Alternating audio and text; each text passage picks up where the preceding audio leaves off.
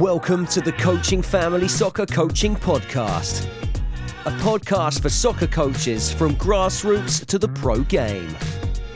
Soccer coaches who love the game, love coaching, and want to get better. Join our community on Twitter @CoachingFamily. So guys, welcome back to another Coaching Family Soccer Coaching Podcast, the coach for soccer coaches all around the world at all levels. And today we're talking about communication. So another interesting theme. And as always, my trusted colleague here, Glenn Hicks, joins us. How are you doing, Glenn? Good, thanks, mate. Doing very, very well. Looking forward to this one. Could go anywhere, this one. Exactly, as I often do. And listen, like I say, if you've got any ideas for shows or ideas for guests, please let us know. And thanks again for all the feedback on socials we're getting. And if you are enjoying the show, please do leave a review. It really does help out. But thanks very much. And let's crack on then. So go on then, Mr. Hicks. What do you reckon about this one, communication? The starting point would be, Saul, I think if we had to pick the top three most important tools for a coach, it's definitely in the top three. And I'm not, like, the longer I've been coaching, the more I believe that as well. So the importance of our communication as coaches during sessions, before, after, and our interactions with all of the people we work with, from our employers to the young people we're trying to teach the game of football, to the parents of those people. It is no doubt the top 2 or 3 skills that we need to be developing consciously as coaches, including languages, speaking different languages. That would be the starting point to say, coaches, if you're not working on it, you should be, and you should be spending a hell of a lot of your time really consciously and mindfully working at your communication. So that would be the starting point for me. It's interesting, isn't it? Because you think, if I think back to my coaching courses, I can't really remember that much in terms of communication. I mean, I remember this stuff I did in the advanced youth around that, but I mean, generally, practically, it's more about, how you're delivering. I suppose, if you're talking about stop, stand still, or, how you doing your interventions. But I mean, I remember Tim Bradbury, who's obviously I talk about a lot, one of my, important mentors in my career, talking about the importance of, delivery and communication and personality, obviously, particularly with the youngest age groups, having that, let's use the word again, personality to deliver and, be enigmatic and really create like a captive audience is so important. And I was actually talking to one of the partner clubs the other day, one of my personal football coach club partners the other day, and they were talking about, session design and stuff. And he said, he watches a lot of the sessions. He asked me how, because he actually noticed in my sessions, when he watches them on the coaches pass, how do I manage to, seem to keep the players so engaged? And I think that's so much part of it is your personality in terms of, I always say in my sessions, I want them coming out after an hour or whatever, or 2 hours going, wow, what an experience that was, and that's really about, tempo and intensity and the way you deliver and, obviously about, how you tweak your sessions, but so much is about how you're, engaging the players and keeping them, captivated and, on tender hooks almost, trying to, I think it's such an important thing. And so much of that really is comes down to a lot about coaches, again, personality or maybe like their natural ability to do that. Yeah, definitely. And the individual personality thing is important for us coaches as well, Saul, because some people are quite garrulous and chatty, and I've been told I talk far too much sometimes, and quite often, actually. Quite often. And, I used to be a bit insecure about that, Saul, but I'm not, because I think as we're getting older, I think we're probably a bit more selective with our words. I probably used to waffle a lot more than I do now. I hope so anyway. And I hope that in 20 years' time, I'm probably a bit more concise with my own words. But you come across coaches as well, and we come across players that, we've got a couple of young people I'm working with at the moment, so where you've almost got mutism. They're almost like they don't say anything. Their football does their talking for them, but they don't say much. And when you come across young people like that are probably a bit more introverted and they don't say much, to even just engage and have a conversation takes a hell of a lot of skill of knowing what to say, how to say it. Because what you don't want to do as well is you don't want to force people to talk. There's nothing worse than being told, go on stage and present in front of people, and you don't really want to do that if that's not your nature. So we've got to be, I think when it comes to communication, we've got to really be sensitive to individualize it and have have real manageable expectations for each individual, because some children do love to talk. Like I said, they're naturally extrovert and they will dominate a lot of the conversation. And sometimes you will have to say, okay, Sam, can we let little Jenna over there or Joey have a word in here as well? Or you have to provoke that out of people. Okay, so what's your opinion? And there's a lot of thought. The more you look at it, there's a lot of thought and skill that goes into it. So in terms of, because at the end of the day, communication is about relationships, isn't it? And, you know, whether we're trying to build a relationship with our players or, like I say, with our parents, or even at home with the wife, you know, we've all been there where we've said things, oh, probably shouldn't have said that. I'm in the doghouse, or vice versa. And, you know, when there's emotions attached, when you've got children that love the game of football and want to be at your session, or, you know, hopefully, you know, we love our wives, they love us. And, you know, sometimes we say the wrong things at the wrong time. So I just think, it's just a massive part of everything that we do in coaching, if we're talking about building relationships. Yeah, because us, you know, you got the coaching communication, and you got the communication between the players. I mean, you mentioned an interesting thing there about, you know, being uncomfortable in public speaking. I used to have a massive phobia about public speaking. I could deliver a session and didn't really care and do that, but if I had to get up in front of a group of, you know, peers or anyone else, and parents, or, you know, on courses, I just get really, you know, panicking, even as a, you know, as a former teacher, and I have a real phobia. And then I sort of had to say to myself, look, if you want to be, you know, at the top of your game, or, you know, a leader in this field, you've got to get over this phobia. And my thing was, right, I challenge myself to do it and take every opportunity to communicate, you know, get up in class. And then every time, you know, I was asked to speak or go to a convention or in a group setting or on a course, I'd actually say, right, I want to do it, because put myself in that situation for the experience. I hated it. And then I just become more and more accustomed to it, and more, you know, like anything, the more experience you have doing it, the more you become, you know, relaxed and doing it. And I speak a lot of people that say the same, oh, I hate public. I say, look, you know, I used to, and people say, what, you? And like, you know, I go and do conferences now and talk in front of 100 or 200 people, or do sessions and stuff like that. It's just like anything, it's practice, isn't it? I was not a natural orator, and I'm not naturally, I used to hate it, but then you just say, right, just do it. You get enough experience, you just do it, you do it. Anyway, so excuse me, what I'm trying to get around to saying is that it's just interesting that you challenge yourself. And I think that about players as well, almost, isn't it? So, you know, I remember my first experiences at Tottenham in the academy, again, to see those sessions and going, wow. One of my biggest takeaways was obviously not just about the intensity of the session, was just how much the players spoke and, you know, talk to each other, say, yeah, come on, well done, good effort. You know, just the general, you know, chat amongst the players in terms of motivating each other, supporting each other, challenging each other. And I was like, wow. And you could obviously tell that was you know, an intentional outcome, which we tried to get. And you see that in most academy environments. So that's what you're talking about, those players. How do we challenge them? You know, it's when I'm working with coaches as well, you challenge them, say, you got to do it, you got to come out of your comfort zone. So for example, again, I'm here in Thailand, you know, I'm working with Thai players a lot, lucky to work with some top players in the MDEN team. And, you know, don't speak a word of English, but they don't talk either. Very much culturally, I think here, you know, there's not a lot of chat. A few players do, to try and support the players to talk. And I said to him, said to him last night, say, look, you know, you want to play top level football, you've got to learn how to talk to each other. You know, you got to learn how to do it and, you know, communicate even simple things like set here, this is where I want it.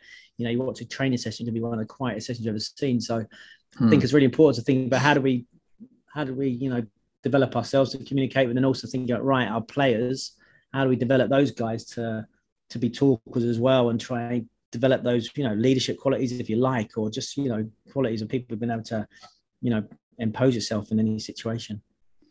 Yeah, so I think a few things there. The whole experience thing, so as well, I think coaches I've got to understand as well. So I'm very similar to you. So I'm not naturally comfortable in talking in front of big audiences. And when people see me talk to parents, you know, recruitment days and whatever else, I'm pretty comfortable at it now, but I've been doing it a long time and well practiced. But as a young child, you know, I used to hang on my mum's leg, and I was quite shy in social situations, and probably am still quite socially awkward, to be honest with you. I'm not a natural extrovert. So coaches got to understand as well, it's not so much if you have a certain personality. I think it's still a skill that can be developed, and how you do that is up to you. Do you know what I mean? If you are front and center stage. But one thing I would say, so about, because there's different things we've got to be communicating, isn't there? You know, we've got to try and communicate our game to the players. So the stuff you said about Spurs a minute ago, Saul, you know, one thing that I think is tremendous when you start producing players is in terms of communication, there's a consistency with football terminology when you're at a place like Spurs. And if you go to Chelsea, you'll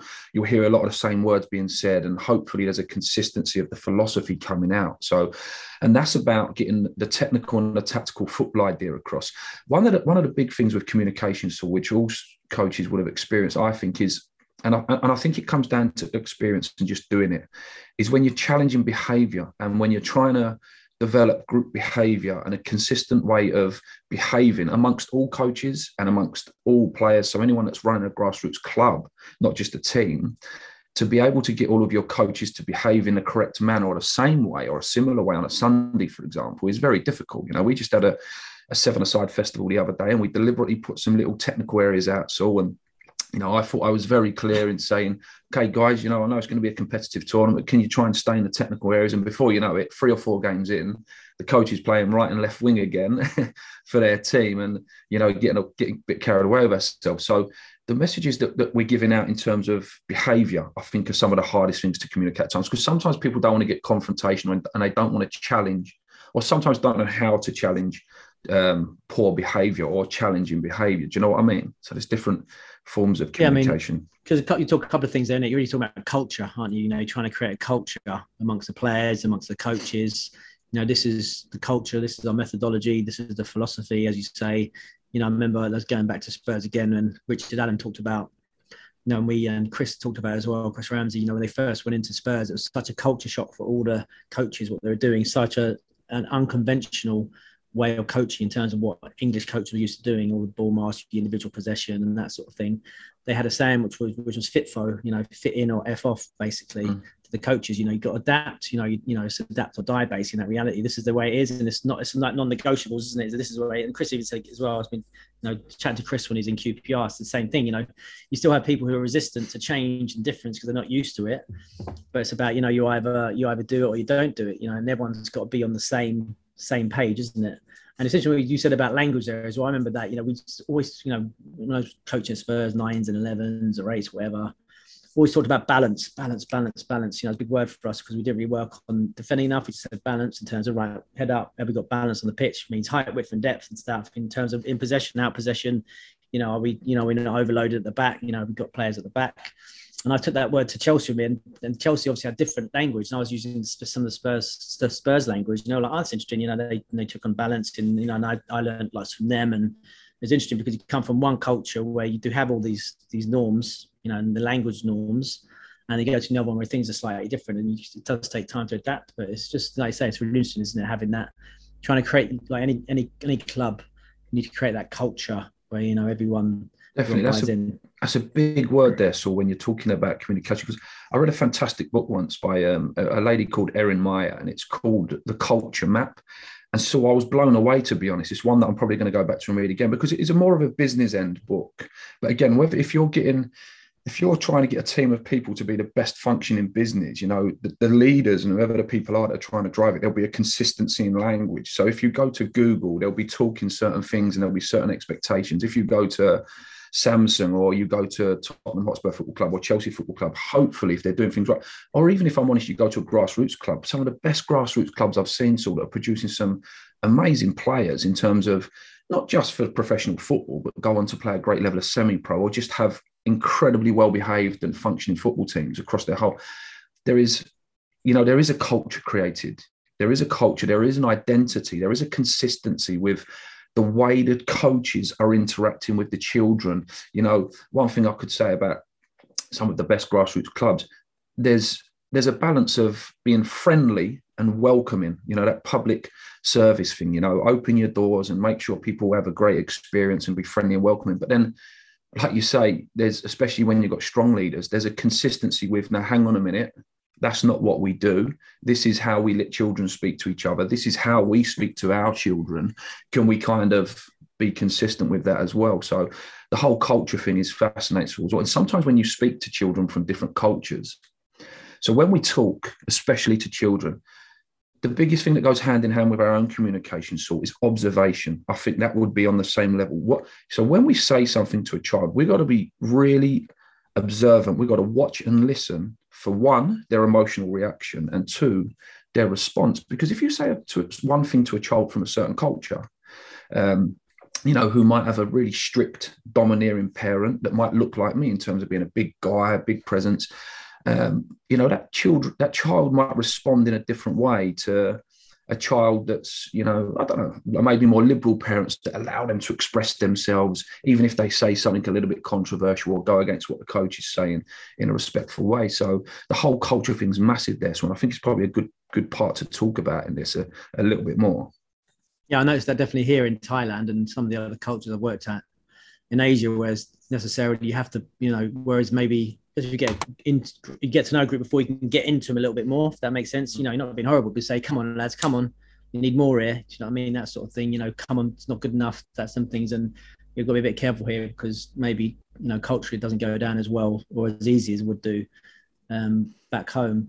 But yeah, I think it's the same thing, isn't it? It's about culture is so important and having it's just things like, having standards, isn't it? That's the other thing, for me as well. So like I say, my sessions is like, work hard, we have fun, but you got, if you're not bringing it, if you're not bringing the necessary quality or necessary intensity, or you're not serious, you're not focused, then I'm going to tell you. Do you know what I mean? I'm not going to mess about. I'll say, look, mate, you can go sit over there, or if you're not doing it, this is the level. Do you know what I mean? You're wasting my time, wasting your time. And I think that's really important as well, particularly with, you're moving up the older age and any age group in an academy environment. If anyone's not on it or anyone's not focused or they're not in that zone, they got to be able to tell you, this is you're not, this is not the level to doing it. This isn't good enough. And I've always been, it's not about just being strict. I think it's just about having boundaries, having standards. Do you know what I mean? And telling players. So, if you're not engaged, well, look. And also, look, it's different. Like, if you were doing a session and, you got to look inward as well and be, reflective. Maybe my session there was letting the players not be engaged and I wasn't focused and, I was giving them the opportunity. That's why we always talk about, the ball rolling time and structuring the session. So everyone has got, no one's got the opportunity to be bored. But if someone's, for example, messing about, or talking, you've got to, for me, just got to, get into them and say, look, this is the level. Do you know what I mean? That's my, that's unacceptable. And you either fit for, innit? You're going to play this way or go, innit? Yeah, and so in terms of I would say so myself, but I can only speak for myself and I don't want to generalize other people, but I would say in the first 5 to 10 years of coaching, I think I used to say things a lot in training and the players wouldn't understand or the message might not have got across. And as an inexperienced coach, my natural emotional reaction myself was to be frustrated with the players. But, now that I've been coaching a long, long time and, that book, for example, with Erin Meyer, she speaks a lot about explicit communication and implicit. So, and again, in different cultures, so if you go to Holland, people are very explicit, straight talking. This is what I believe. I'm going to say it to you with conviction and clarity and confidence. And then sometimes, she speaks a bit about sometimes when she had to adapt to seeing the Japanese business model, for example, now sometimes they would just say something and you're expected to pick it up. I'm implying something here and it's your job to pick the message up. Now, if you don't understand things in that culture, I think it's quite refreshing when I've ever coached a young Dutch person or a young Portuguese kid, because again, I don't want to generalize and please don't think I'm not stereotyping, but there are some general things that come out. So a lot of young Portuguese children I've spoke to, they speak in football in terms with real conviction. And sometimes, it takes you back at first coming from an English culture of, we talk at the players a lot generally in England, I believe. And I like these strong opinions that come from these young Dutch and young Portuguese players. And they're quite challenging of your opinions sometimes. And I think knowing when you've got to be explicit, like you said there, Saul, when it becomes to behavior, there is no gray areas with a lot of this stuff. And you've got to, in no uncertain terms, tell children or young people, no, that's not acceptable.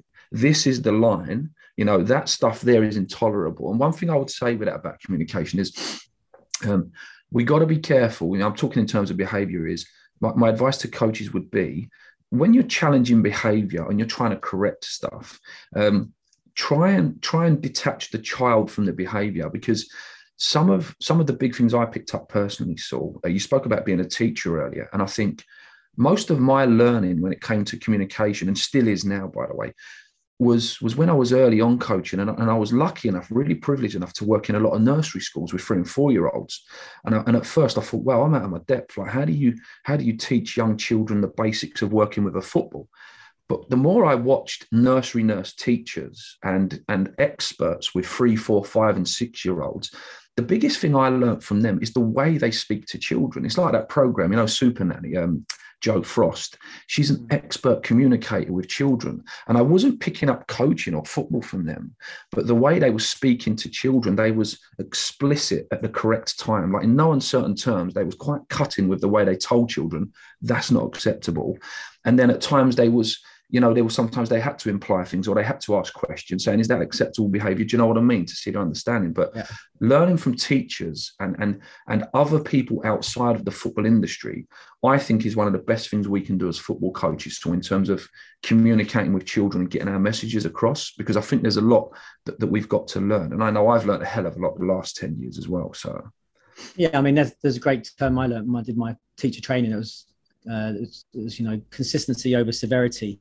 Do you know what I mean? In terms of when you're dealing with behaviour, that sort of thing. So it's not just, you know, I was talking a minute ago about being strict and having standards. I'm not talking about, you know, bollocking players or, you know, shouting and being loud. I'm saying, well, listen, it's not, look, this is like, you know, this is what we're doing. Do you want to do it or do you not want to do it? You know, I'm not shouting on that sort of thing. It's about having the standards, and it's about how you communicate that again.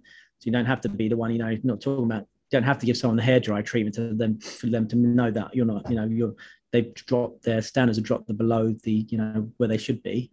I think that's really important. But also then, you know, said talk about young players as well. I mean, obviously I remember, you know, working under Tim Bradbury in America when I first, you know, earned my coaching stripes there for a couple of years, you know, working with 5 and 6 year olds and thinking about my communication with those 5, 6, 7 year olds, and then having to be, you know, doing like adventure soccer as they call it, which is great, you know, telling stories around the soccer. That was like how you communicated. That's how you got the players engaged and got them dribbling. You know, we were dribbling and running away from the giant, you know, was scary, you know, blah, blah, going into the castle to get the treasure, blah, blah, blah, you know, using those sorts of things to do it, but also having boundaries, saying, well, hang on, you know, stay on the pitch, don't run away, those sorts of things, like you say, knowing when to be explicit to control the, you know, health and safety basically.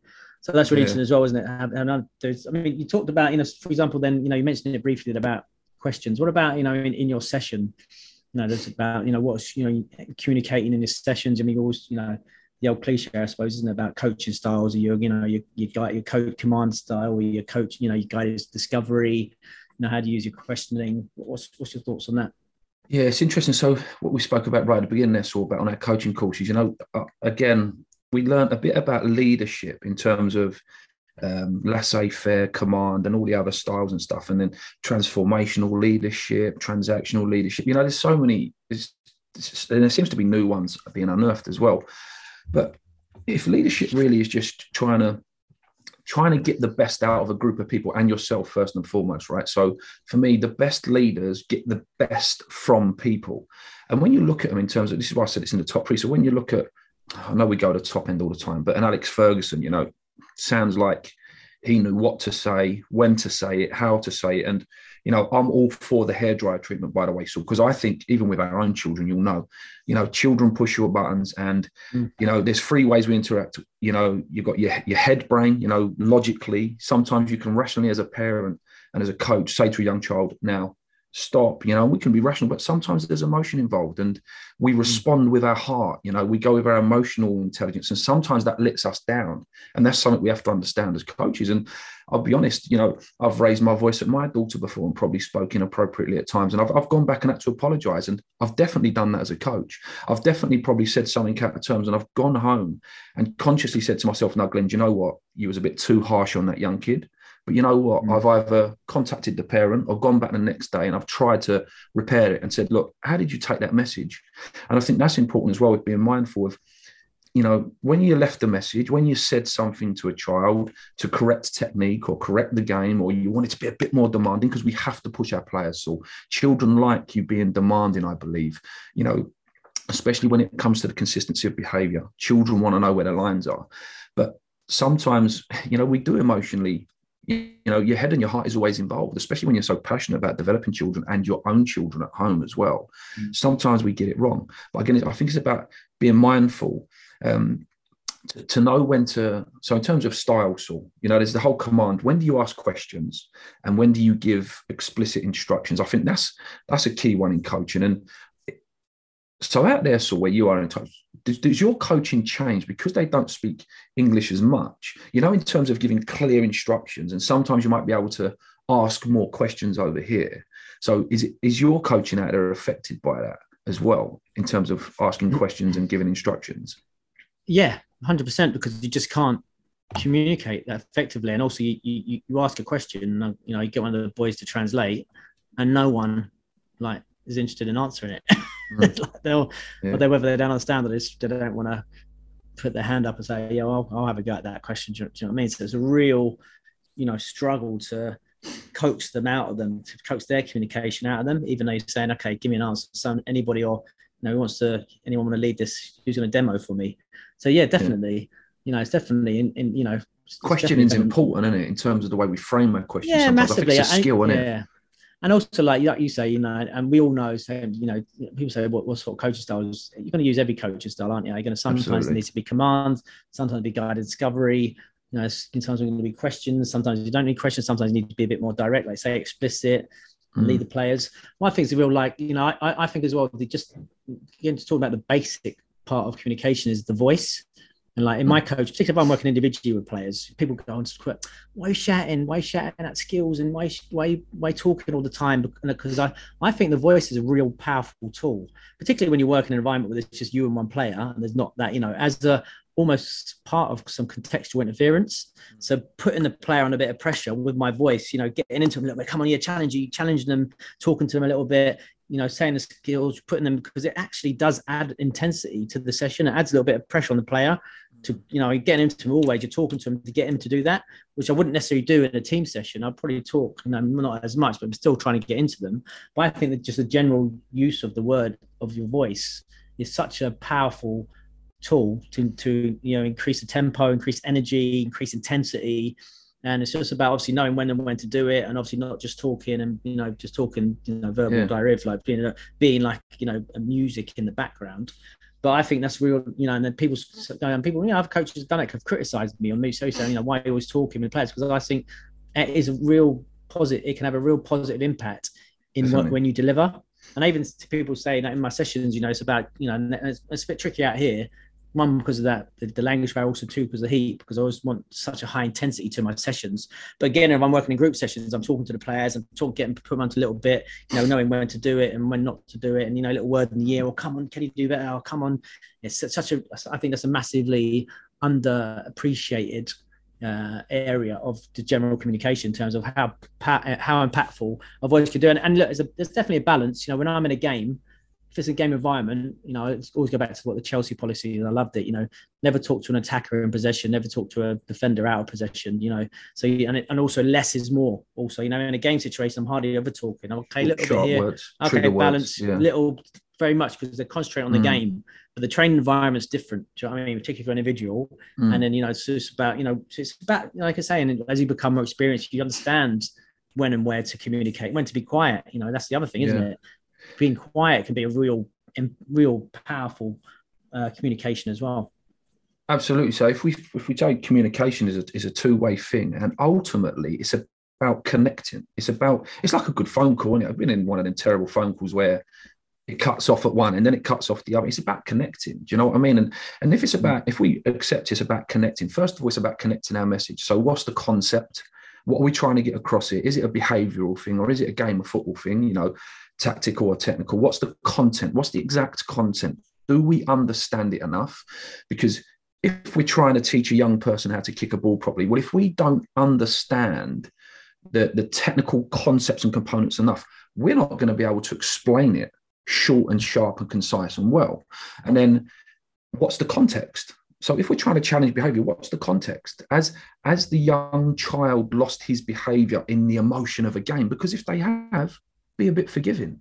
Understand, as long as they haven't affected anyone's safety, respect, or learning and thrown any punches, and they've gone in their own little world of a temper tantrum, sometimes, we have to let children express that. Because this is one thing I got with expression and communication toys. I think this is a cultural thing in football as well. Children are allowed to express themselves until they display bad behavior. Now, or what's perceived as bad behavior, or a tantrum and emotion. Children have to get emotions out sometimes. And I'm not going to go like extreme liberal, let kids throw toys around and, it's okay, he's expressing himself. I'm not saying that. But, part of a child's communication is letting you know that they're upset. So we had a young man in goal the other day in this little 7-a-side tournament. I said, so you know, he's a new young lad. He's only 15, 16. He's been in and around the elite academy environment. So he's ultra competitive. He's a very good young goalkeeper.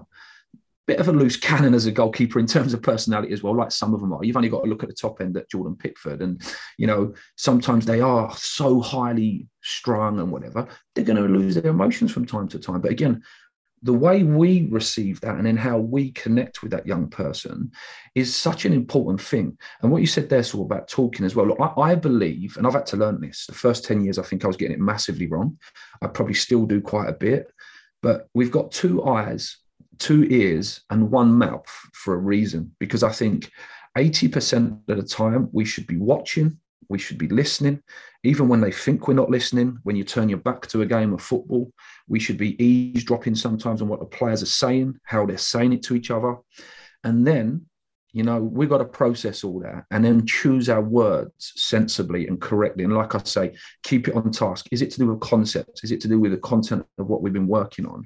And just be thoughtful with our words. Because like I say, I've been in times in the past where I've had emotional reactions from players, and then I'm a bit emotional myself. I've gone head to head with players. I'll be honest, I've had a lad in a college program for 2 years before where I was going head to head like two rams butting, because he's having an emotional reaction. I'm having an emotional reaction and no one's getting anywhere. There is no connecting. The message that I want them to pick up, they're not learning. And it weren't until that young person was about 22 years old.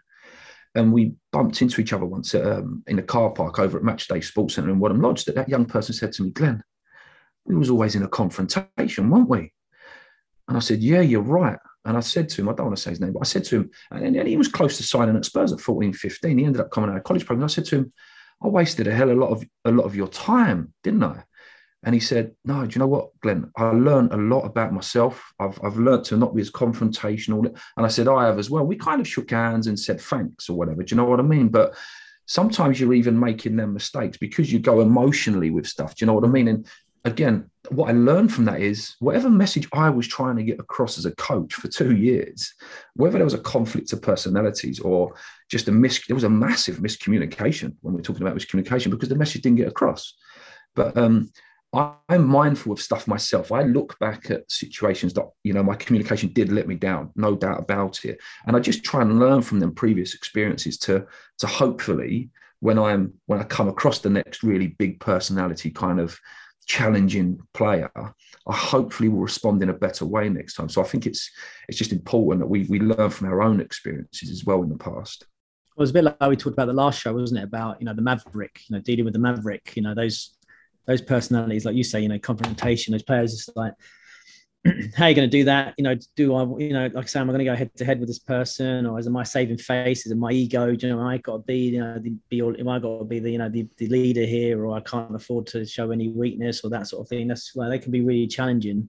Like I said, you know, go back to, you know, Alicia at Chelsea, I failed. Like, I didn't know how to do it. I just, you know, and everyone else did this. Like, really difficult. So try one, and you know, so like I say, you got to learn from your experience, and that's a challenge, I suppose, isn't it? Because, you know, you're communicating and understanding, you know, each individual, and sometimes you just can't communicate effectively. Some players you can't communicate effectively. You know, they're not open to whatever communication you're giving. So you can try your heart out, but sometimes, you know, it's not going to happen. You mentioned, you talk about emotion. I think that's really interesting as well, emotional communication, and we get too tied up in it. And I always go back to, you know, the game situation and how we sort of deal with that. And I remember, you know, early in my career, you know, being, you know, in a Sunday League club, being in a cup final and giving like a pre-game talk, and I just got too emotional. I was like, "Come on, lads, giving it that one," and just like, and I looked next to, I was like, "What have I just completely lost in the moment there?" You know, I want to be calm and composed, and I'm just, you know, ranting. I was, you know, just being like just too emotional. "Come on, get out of there, get stuck in. It's got this, what a great opportunity, blah blah." And actually, they needed a bit of composure and rationality, and just to be a bit more effective. And I was thinking about that, and then, you know, going back as well to my early academy days, you know, Tottenham v Arsenal, those big, like, you know, big derby days in academy football, which was so much fun, but also very easy to get lost in the emotion there. You know, in terms of, you know, both clubs hate each other. You know, in terms of like the rivalry and even at that younger stage, which in the academy, there's such an intense, you know, dislike really.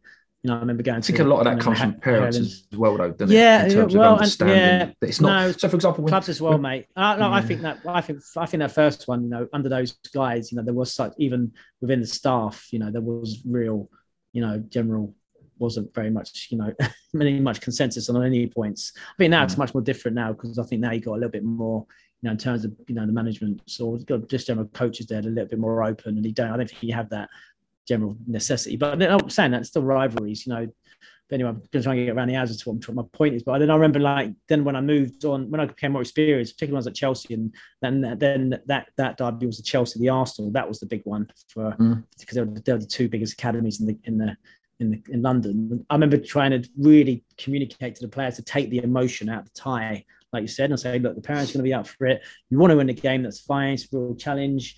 We want to be the best, have the best players, be the best team, but it's just another game. Do you know what I mean? It's just another game, and trying to take the emotion out of it. And then, like I said, being as a coach on the sideline, not being a one ranting and jiving and come on, trying to reflect to the players with my communication. And actually, yeah, come on, we want to work hard, but you don't want to ever lose your sort of composure, become irrational, because then, you're not playing the way. You're not going to just start putting in a mixer because you're desperate to win, if that makes sense.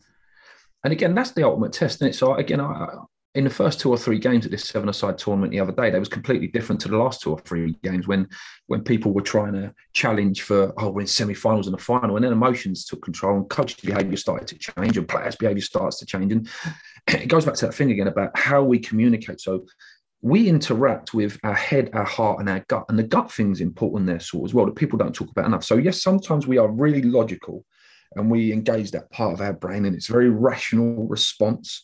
And we say the correct thing, and you feel proud of yourself, thinking, I dealt with that. There's a hurricane going on, but I was in the eye of the storm, nice and calm, like almost go into, like I call it, matrix mode, when you can slow everything down, like that temperament, like a Berbatov has got. And to be honest, like a Wenger had, like, I know he lost it a few times. I know he lost it. And so he's an interesting one, Wenger. He would lose his rag and really lose it, wouldn't he? The whole pushing with, was it Alan Pardew on the side? And he's been in confrontations, hasn't he? But then a lot of the time, Saul, he would go proper laissez-faire, wouldn't he? Sit up there, just biggest trouble he had in the game was doing his zip up on his jacket, and he'd let his players get on with it. And the feistiness would come out. I quite like when it's over emotional. I really do. So I love them ones, like you said there. We've all lost ourselves at times, believe me. And any coach that says they haven't, they're just lying if they've been coaching a long time.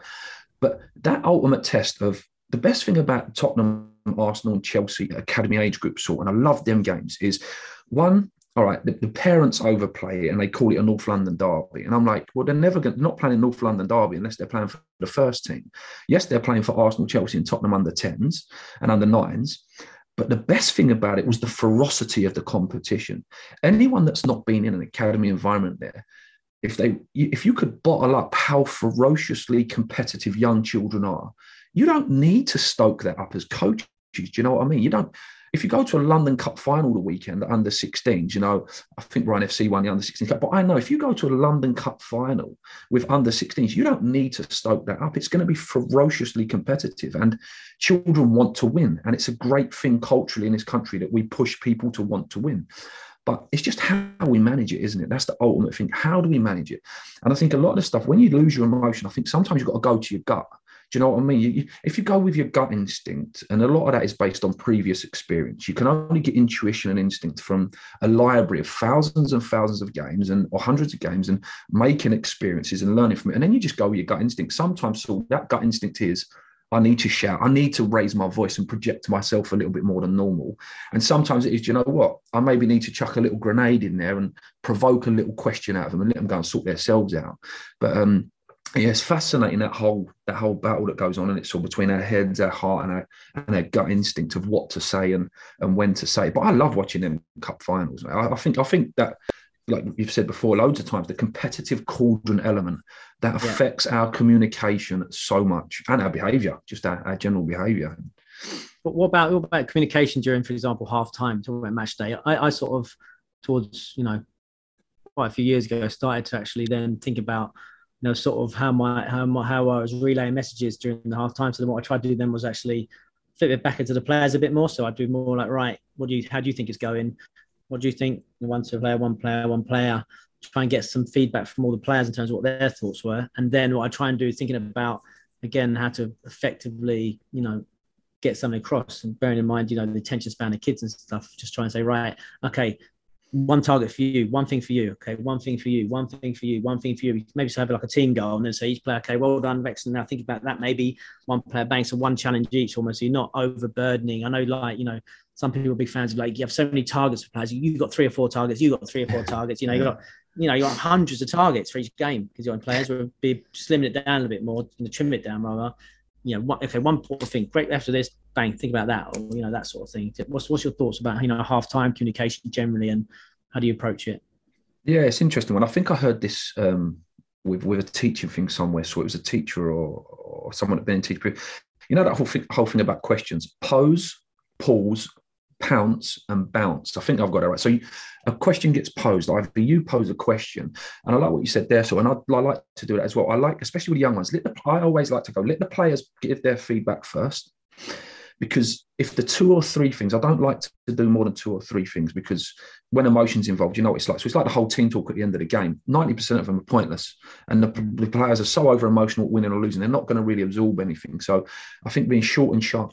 But when you have posed a question, how do we think it's going to, or you catch someone. So if you put it out there like you just did, Saul, okay, players, what's your thoughts? If there's 2 or 3 things that, absolutely we need to work on, we've got to work on getting a bit tighter with our marking, or just the basic quality of our passing. If one of your players throw that out there, pounce on it. So then it doesn't look like it's coming from you. Give them that empowerment. Pouncing, okay, yeah, Joey, that's a brilliant point. Our passing was really loose. And then just pause and bounce it around the group. Okay, what's everyone else's thoughts? And then you might get your goalkeeper saying, yeah, you know what, I was trying to improve my passing, but no one's available. I need you to move for me, guys.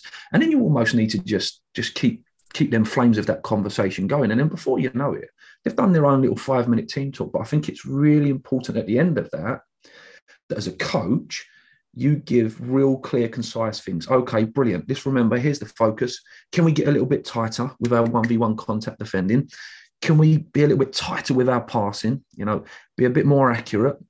And remember what Joey in goal just said. Come on, guys, when he's got the ball in his hands, you've got to move for him. You've got to be available. So can we work a little bit more at our movement? So I think even if you let the questions and the conversation go out to the group, I think it's really important as they step back out at halftime, they go with 2 or 3 really key learning points, or whatever you want to call them, focuses for the next half. But like you say, Saul, one thing I'd say definitely don't do, and I'm saying definitely, and I've 100% been guilty of it, don't overdo it. Don't drown them in information. Half time is not the time to drown them in information. Do you know what I mean? Yeah, interesting. And what about so, like, the other, big elephant in the room, parents, we've all experienced those parents in academy football. We're both one of them as well. Yeah. But you know what I mean, but that, the cliche overbearing parent, or the trouble on side. And what's your thoughts on basic communication with parents, and advice for coaches and advice for parents as well in terms of communicating with their children? I think it's one of the most important things. So, and I can say that from a grassroots point of view, having been at a club, loads of different grassroots clubs, where when I see the best functioning in terms of having great, it almost feels like a family, doesn't it? When you go to a grassroots club, you want to be a part of it. It feels like a family. Everyone at every age group knows each other. They do like the 7-a-side tournaments with the whole barbecue and a big event at the end of the year. It becomes like a family. And it feels the same with academies as well. When you've got that kind of family feel, I think there's a massive positive going on with communication. I'll give, Spurs, for example, I can only speak for us who've been there. I've been there quite a while. The communication with parents, I thought in terms of general was top drawer, even in terms of opening the doors, let them come in and see, and then doing presentations at the beginning of the year. Okay, so yeah, guys, this is our philosophy. This is what we believe in. This is what we're trying to, this is how and what we're trying to educate your son on. This is the expectations in terms of behavior. I think with stuff like that, that's where you have to be these are the non-negotiables. And these are the stuff where, do you know what, we're going to go wrong. But then once you've set out the guidelines, the ongoing communication is the hard stuff. So knowing when to pull a parent in the car park, and because sometimes you've got to deal with things straight away. If you leave things to manifest, so if you've got a game of football on a Sunday and, it's been a really competitive game, whatever, build it up, London Cup semi-final, parents have lost themselves in the emotion as well, like we all do. Sometimes you've got to deal with that there and then. Sometimes you've got to do it pitch side. So I had someone when I was doing under 9s team over at Wanstead Flats. I'm not kidding, under 11, sorry. his parent turned up on a Sunday with I'm not joking, like 11 o'clock with a can of Foster's in his hand and a joint in the other end, right? And that's the most extreme. And I'm like, I've got to go and challenge. I was a young coach. I was only about 21 myself, 2021. And I can't leave that. It's not something that I can leave. I really can't, because I'd be irresponsible with my duties to the young people. I've had to go over to him and have a little bit of an uncomfortable conversation. Now, listen, I'm not saying you can't drink, and I'm not telling you, I'm not telling you don't smoke what you're smoking, but can't do it here. And that could have gone anywhere. Do you know what I mean? But fortunately, they respected me. And that is the most extreme. You ain't going to get that all the time. But it's a grassroots pitch at the end. It's a public park. People walking by. Do you know what I mean? You're going to have all sorts of stuff to deal with. But then you've had parents completely losing themselves where they're almost on the pitch. And again, if you don't confront this stuff, you've got to be diplomatic. You've got to be tactful. But if you don't confront that stuff there and then, you could have a much bigger conversation. There's been loads of stories out there, parents fighting on the sidelines. And I think the part that we play as the responsible one and the leaders of the group and how we interact and challenge that behavior can diffuse most problems before they even start. And I think it's the same every session, so in every game. If you feel like your parents have got out of hand and they've crossed the line that you've already put in the sand, or they've gone against your code of conduct, we've got to be brave enough to challenge it, and we've got to know how to challenge it, and in a very respectful way. Because if you lose the parent, you lose the child. Do you know what I mean? They could just go, the parent is king at the end of the day. If they say, well, I'm not playing for your football club, I'm going. So it's that relationship with the parents is absolutely crucial to get that right. And how we're saying things and when we're saying it is it's a big one, mate. And there's no right answer, is there? So it's going back to the culture thing, isn't it? Creating a culture at the club, saying, okay, let's say, what are the norms and values, what are the standards that we don't. I remember going to one club in particular, I won't mention it, when it was a real tight pitch, playing under 9 football, and the parents were literally 2 yards behind you, and they were literally on you on the pitch, I was screaming, and it was big London derby, and it's just like, whoa, what intimidating environment that was, particularly for the players. I thought, actually, that's a good challenge for the players, because you've got to adapt to it. But thinking about that, shouting, come on, stick it, and coaching and that sort of thing. So I suppose, different clubs approach it a different way. And I've been at all the clubs I've been at, where parents have been saying, look, you can't come anymore. I don't, in all due respect, you've got a very talented young player, but unfortunately your behaviour and touchlines is not acceptable. You've got to, and being almost being banned from it, and you've got to be brave enough to say, no players bigger than the club. But also, what's still thoughts, that one, that always, in terms of if there's a parent listening, if you're a parent of a very young, talented footballer, a girl or a boy, that old one about, what's the most effective way to communicate with that player, especially that one, in the car on the way back home, maybe they've not had the.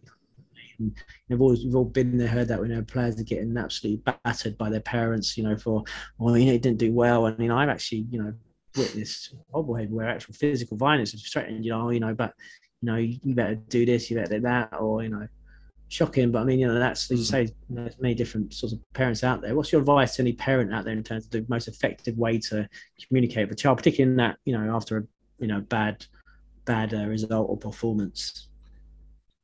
Well, a couple of bits of advice. I don't think there's a set way, Saul, but a couple of bits of advice would be 100% is, first of all, detach your ego. Remember that your child is not your child's performance on a football pitch in terms of football is not a reflection on who you are as a parent. Unless you're an elite level coach and you're coaching your child, then it's not a reflection, because if the child fails in the science class or maths class, you don't see parents getting overly involved and taking some kind of responsibility But in terms of behavior, I'd say this to parents: if your child fouls with their behavior and punches another child in the face on a football pitch, that is absolutely a reflection on you as parents. And I will say the same about me as a parent. If my daughter, develops bullying, or she becomes a bully, or she chooses violence over whatever the other choice is, if I'm not looking at myself as a parent, I don't think I'm parenting correctly. Do you know what I mean, Saul? So I would say, in terms of the football side of it, try and detach yourself and let your coaches coach. And obviously, if you are a football person, you coach. Again, that's just about the skill of the coach. But if it's just about parenting and not coaching, just be a parent. Just be as supportive as possible, and just try and understand that they're trying to learn something that's quite difficult. There's already enough pressure around them, and be as supporting and encouraging as possible. And sometimes, Saul, just ask questions. Just ask questions on the way. Instead of giving loads of instructions, should have done this, should have done that. How was your game today? What the usual stuff we do. What went well? Okay, brilliant. Well done. Keep that going. What do you think you could do better? And if you just ask your son or child that question, kids are quite bright at all levels. So, if you go and have a chat with a young kid at grassroots that's passionate about football, they've got a strong opinion on football. If you have that's not just academy or grassroots. Kids just, if they love football, they'll have a strong opinion.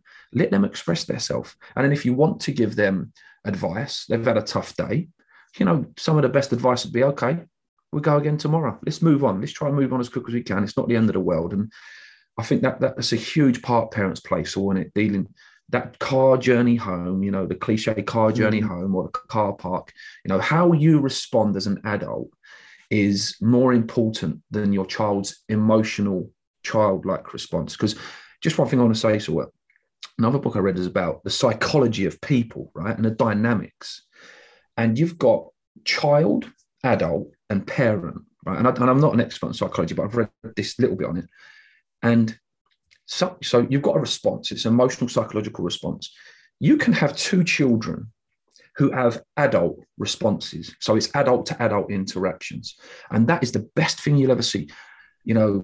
I think someone like Ollie Skip, for example, Saul, who was always emotionally quite intelligent. And most of the times he would respond like an adult. If you look at some professional footballers, like, I don't know, but I can't think of any. I don't really want to say names, but Suarez with his bite. There you go. Perfect, mate. So Suarez, for me, he's an adult, but in terms of his psychological and emotional responses, he's responding as a child. Biting someone on the shoulder is like watching a 4 or 5-year-old child. That's what you would expect a 3 or 4-year-old child that hasn't learned about behavior. So regardless of your age, you're always going to respond in a certain way. And this is the interesting thing when I learned about that dynamic is when you get, so that lad I said in the car park, Saul, that I met at Wadham Lodge 4 years later, we was having for 2 years, in my opinion, by what I understand of psychology, we was having a child-to-child response. Do you know what I mean? There was a conflicting situation that we couldn't resolve, and we're just going at it like children and butting heads like rams. Sometimes you need a parent to child response. So if the child's poorly behaved, in no uncertain terms, as a coach, you have to play the role of the parent, correct the behavior, let them know what's next. This is what I expect from you.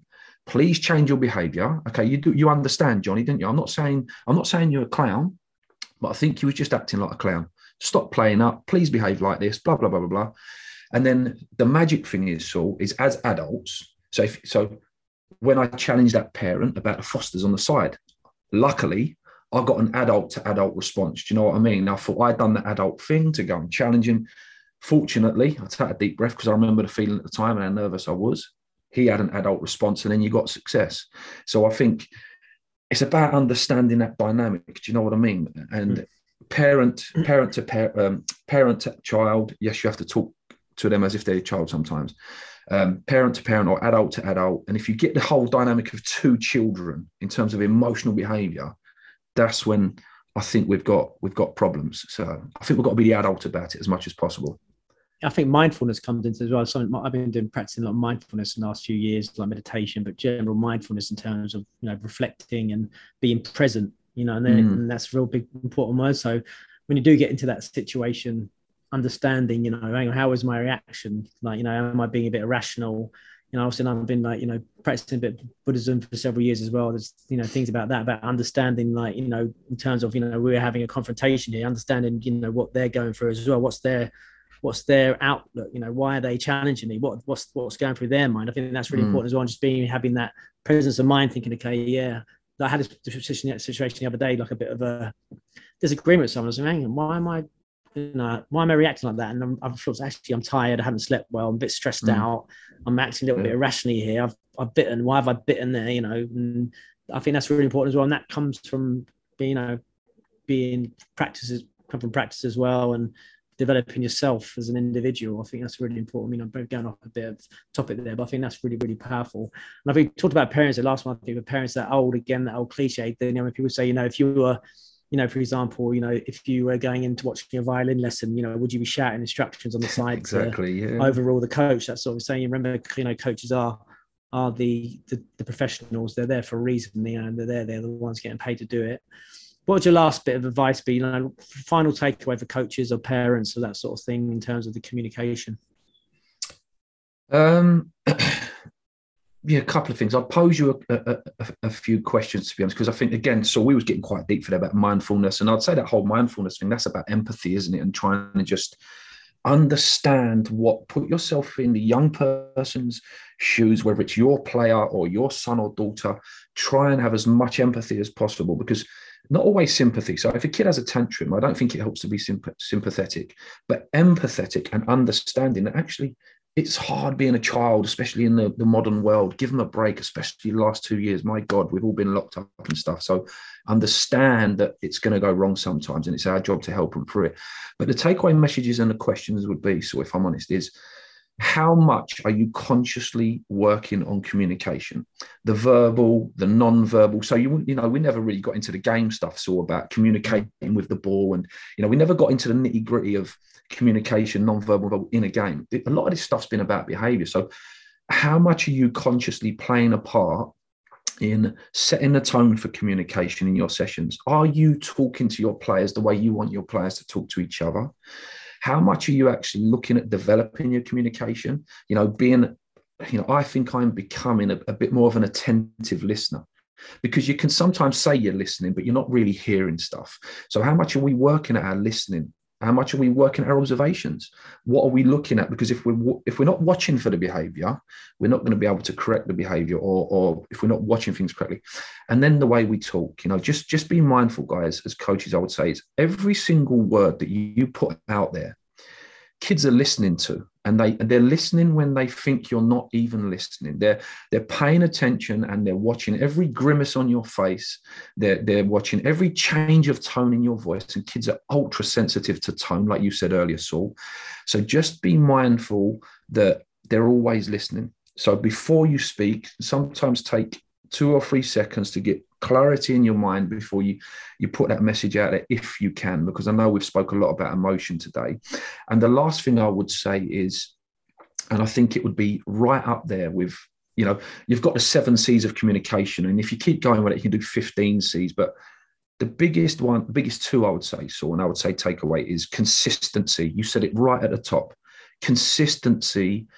When you get a consistent footballing philosophy, or when you get a consistent code of conduct, or call it what you like, but this is the behaviour expectations, you really got a good chance of succeeding. Consistency amongst the adults, consistency amongst the parents' behaviour on the sideline, consistency with the way your players interact. And the last thing would be is clarity. If you're unsure if a parent received the message correctly, or if you're unsure if the child that you had to challenge his behavior in a session didn't understand, or took it the wrong way and was a bit sensitive, and now they don't like you, or I hate the coach, because we've all been there. My 14-year-old daughter the other day said, I hate you. And about 2 hours later, I had to put my arm around her and said, do you still hate me, darling? And she said, no, Daddy, I just hated you in the moment, right? So we've all been there. Just go back to them and ask. The next session, make sure you go back to them and say, okay, how are you feeling about what we spoke about the other day? So you can all get clarity, and you can move on from a difficult situation. So yeah, sorry, Saul, long-winded answer, but consistency and clarity would be the 2 big ones for me in terms of being good with your communication. Yeah, and for me, there's some great points there, mate. Again, so just for me, that there's also that great cliche of that saying is that, you know, if you're not happy with the end result, think about the way you've been delivering the message, something along those lines. So, for example, particularly with the youngest players, you know, if you're looking at your young players in the foundation phase and they're not playing the way you want to play, think about, hang on, you know, you might want to be battering them or getting into them, saying, well, maybe look inwards first. Like I said, they've been mindful, reflective, thinking, well, maybe, you know, the messages I've been giving them aren't effective, or they obviously aren't effective, aren't they? And putting it back on yourself, take ownership of those young children trying their best. You know, maybe what I've been giving them hasn't been up to scratch. Maybe what I've been giving them hasn't been enough, you know, rather than, you know, putting the onus on them, saying you're letting me down, saying, well, actually, maybe I've let you down. Maybe I haven't, you know, maybe the way I'm communicating those messages haven't been effective. But listen, Glenn, as always, thanks again. Funny, isn't it? These chats just go, don't they? They just have their own little they're autonomous and they go off. It's been And again, so one thing I would say, Saul, is again, whether you get really erudite and exposit, you can dig into this stuff, because communication.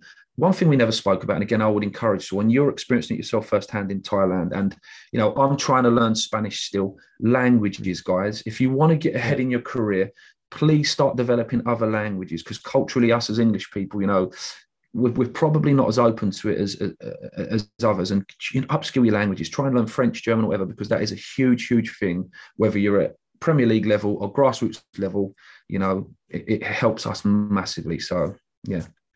Lovely. Glenn, cheers, pal. Have a good one. I'll see you next week. Cheers, mate.